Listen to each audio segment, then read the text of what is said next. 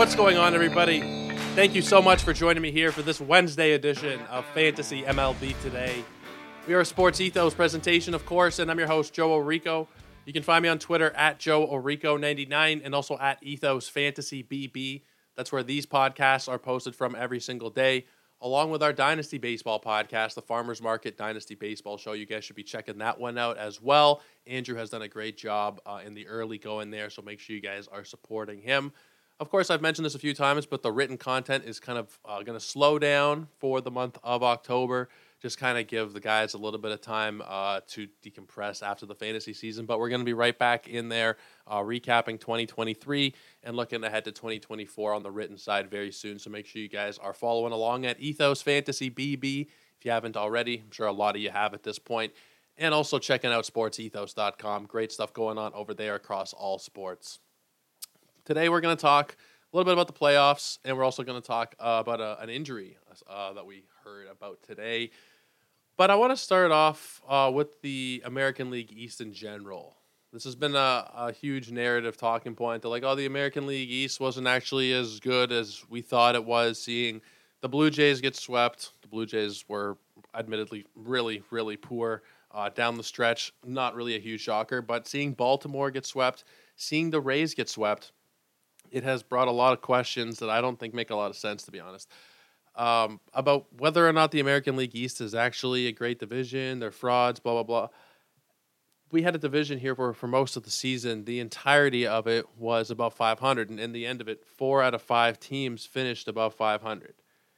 That's something that no other division in baseball did. You know, no other division of baseball really came that close. I mean, the National League West, I guess the Giants were kind of close to being a 4th team there, over 500. That's kind of it. The American League East is the cream of the crop of baseball. What happens in the playoffs is all very random, and I think that's going to be kind of something that we need to look at a lot more here when we're evaluating teams and front offices and how things actually transpired in the playoffs, because I don't think we can look at what happened and say, these teams were bad, they were poorly constructed, we should have done this, we should have done that, this revisionist history, hindsight is 2020 look of, the Orioles should have gone out and added another starter at the trade deadline. There was not really much they could have done. There wasn't really that many starters who were on the market. I mean, maybe they could have gone for Jordan Montgomery. He got scooped up, though. They went and got Jack Flaherty, who is, I wasn't big on it at the time. I'm not a big Jack Flaherty guy, but I mean, it was something.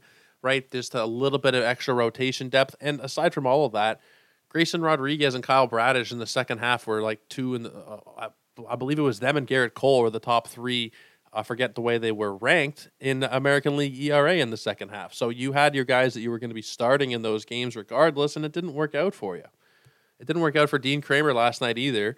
Obviously, a lot going on for him in his own mind. I'm not sure it was a great decision to throw him out there yesterday, but regardless, it didn't work out well for him. It didn't work out for the team this whole series, but nothing really worked. The Rangers are just on an incredibly hot streak. They're getting great pitching. They're getting everything. Corey Seager just had one of the best series we've ever seen. He walked like 9 times or something ridiculous in the course of a 3-game series. He was on base nearly every time he came up to the plate. The team was just ridiculously hot, and that's something that happens in the playoffs. There's also the narrative of all the teams that spend sometimes, it doesn't work out for them. Look at how certain teams spend a lot of money and they're not doing well. And it's all just random. Like I've seen so many different things thrown around, and maybe it's just because I'm on Twitter too much, but there are people that go out there and criticize teams for either A, spending money, or B, not spending money because of their results. And it's like you can't have it both ways, right? You've got to look at certain teams that spend a lot of money and they're not successful, like the Padres, like the Mets. Yes, it does happen. The Cardinals, I'm not sure exactly where they rank in payroll, but they're pretty high up there, and it didn't work out for them. But there's also teams like the Texas Rangers. They're a huge example. They've spent a ton of money the last couple of off seasons. They brought in Max Scherzer. They brought in Jacob deGrom. They brought in Semien, Seager. They've made those big money moves, and then there's not as many people who will go out and say, well, look at what happens when the teams spend a lot of money. It's just there's so many random narratives, and I think that maybe it makes sense because the game that we follow and love is really super random. But I think the notion that is being thrown out there a lot that I don't really understand is maybe people are acting like this is a new thing. Randomness in the baseball playoffs is something that's always been around. I referenced it within the last week on a show. The Nationals in 2019, no one expected them to win the World Series. It happens. There are examples a couple of times every single decade where there is a team that's not really supposed to win. A team that's maybe not really that constructed well, like the 2003 Florida Marlins. Were kind of in the process of tearing it down. They weren't really, from what I remember, I was very young at the time, but from what I've read, from what I remember, they weren't a team that was really supposed to go far and win. You got 2008 Colorado Rockies. They were a wild card team from what I remember. They went to the World Series. It happens. There is randomness, and it's going to happen more when there is such a finite amount of games in the playoffs. If anything, maybe what we should do in baseball, and I'd be in favor of this, is having every series be 7 games. So then it's at least a little bit more a matter of who is the better team, because you do tend to see over a longer series who the better team is. Maybe we should have the division series reflect that as well. Not that I think it really would have mattered in this case for Texas going up 3-0. You're going to win regardless, pretty much every single time. I was going to say 99 times out of 100, but it's even more likely than that. Very small chances that Baltimore would have been able to do anything, but still, maybe we have to look at it as an opportunity to say there's not, that much we can really do to predict it or be that happy or upset about it. We just kind of have to take it in as it is. And maybe I'm just rambling at this point. I just don't understand people who will come up with these narratives based on 1 game or based on 2 games. Oh, the Braves lose game 1. We have to change the entire wild card format. Austin Riley comes up clutch at the plate and in the field and helps propel them to a victory. And then those narratives are kind of just gone now because the series is tied up again. I don't really even honestly know where I'm going with this. It's just very odd to see. And maybe it's just, again, like I said before, that I'm just online too much. But there's just too much of this living in the exact moment narrative kind of thinking that people have online. I think you guys know what I'm saying. I've gone in circles here a little bit. I think my general point, though, is that you need to just kind of accept baseball for what it is. It's random. And the ups and downs that happen throughout a season, throughout a playoff game, throughout a series, you kind of just have to take it as it is. The Braves could come back very easily and win this series 3-1, and then we're never going to hear again any of those talks about, we need to change the format. It doesn't make sense. It's not fair to these teams, whatever. Like, we need to just kind of let the games play out, let it happen. There are going to be upsets. There are going to be upsets, no doubt.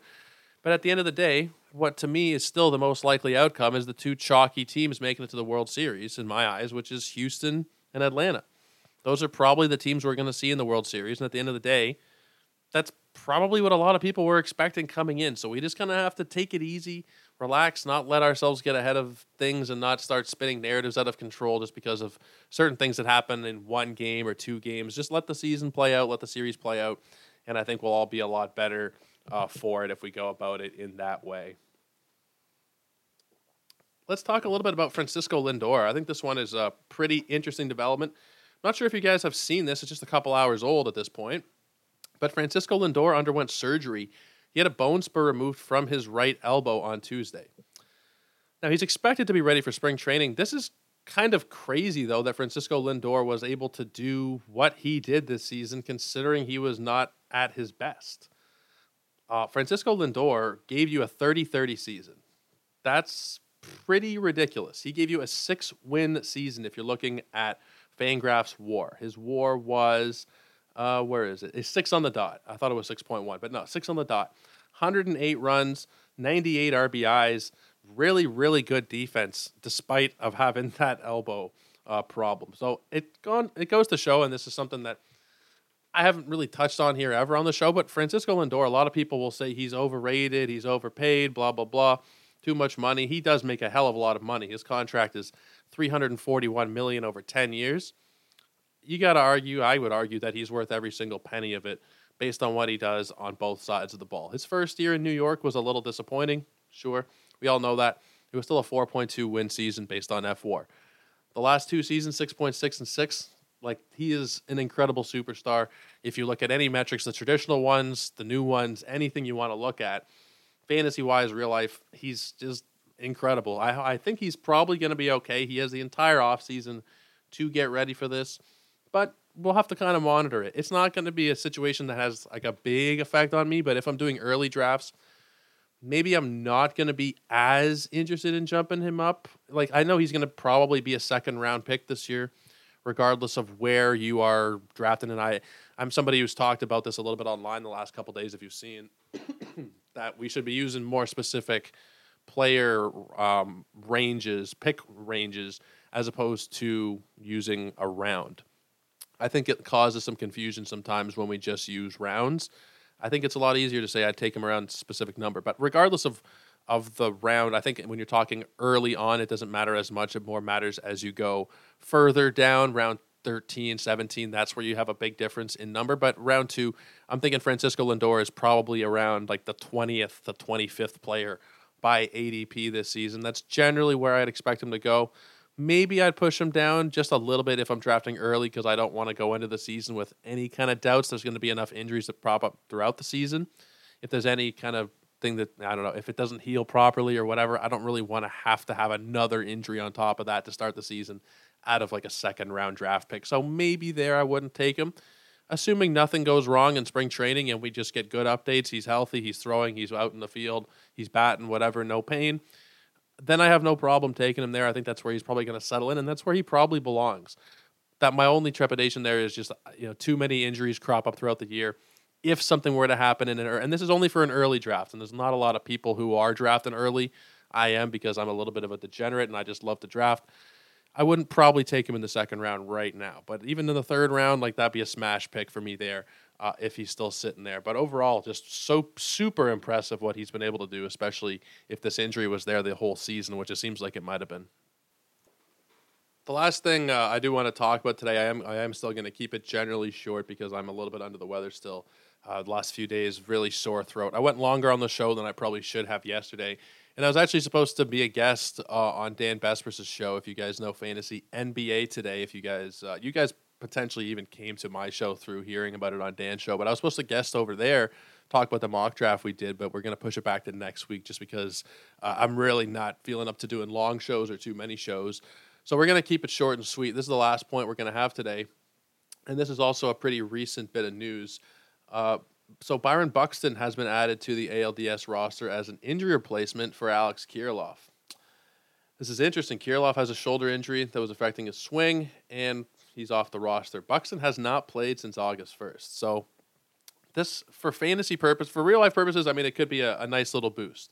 Byron Buxton, he can be somebody that comes in and jacks a couple homers, and we know how important home runs can be in the postseason. A lot of times games are very low scoring. They're divided by one homer or one way or the other.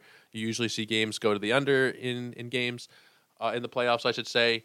And a guy like Buxton coming in, even if it's potentially just as a pinch hitter or whatever, could have a lot of impact. I think where we're going to potentially see it come into play is for fantasy drafts next season. If Buxton does show up, because if he comes in and does nothing, I don't think it's really going to move him one way or the other.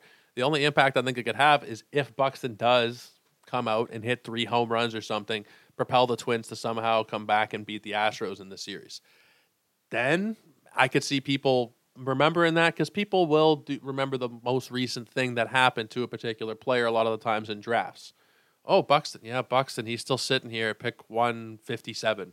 Oh, well, he's got a lot of power. He showed it in the playoffs. He reminded me of that. I'm going to hit the draft button here, maybe a little bit earlier than you would have if you didn't see Buxton come back at all this season. That's the only thing I think could potentially happen, and I'd be wary of that kind of thing.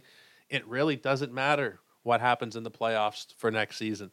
A lot of people will also look at like second half stats and say they're more likely, to carry over what they did in the second half. It really depends if there are changes that were made below the surface, really, or if there are things that are actually sustainable going on that are contributing to those changes happening.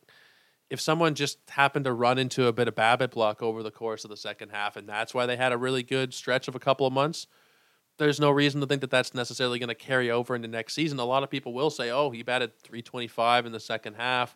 I think he can carry that over into next season, whatever.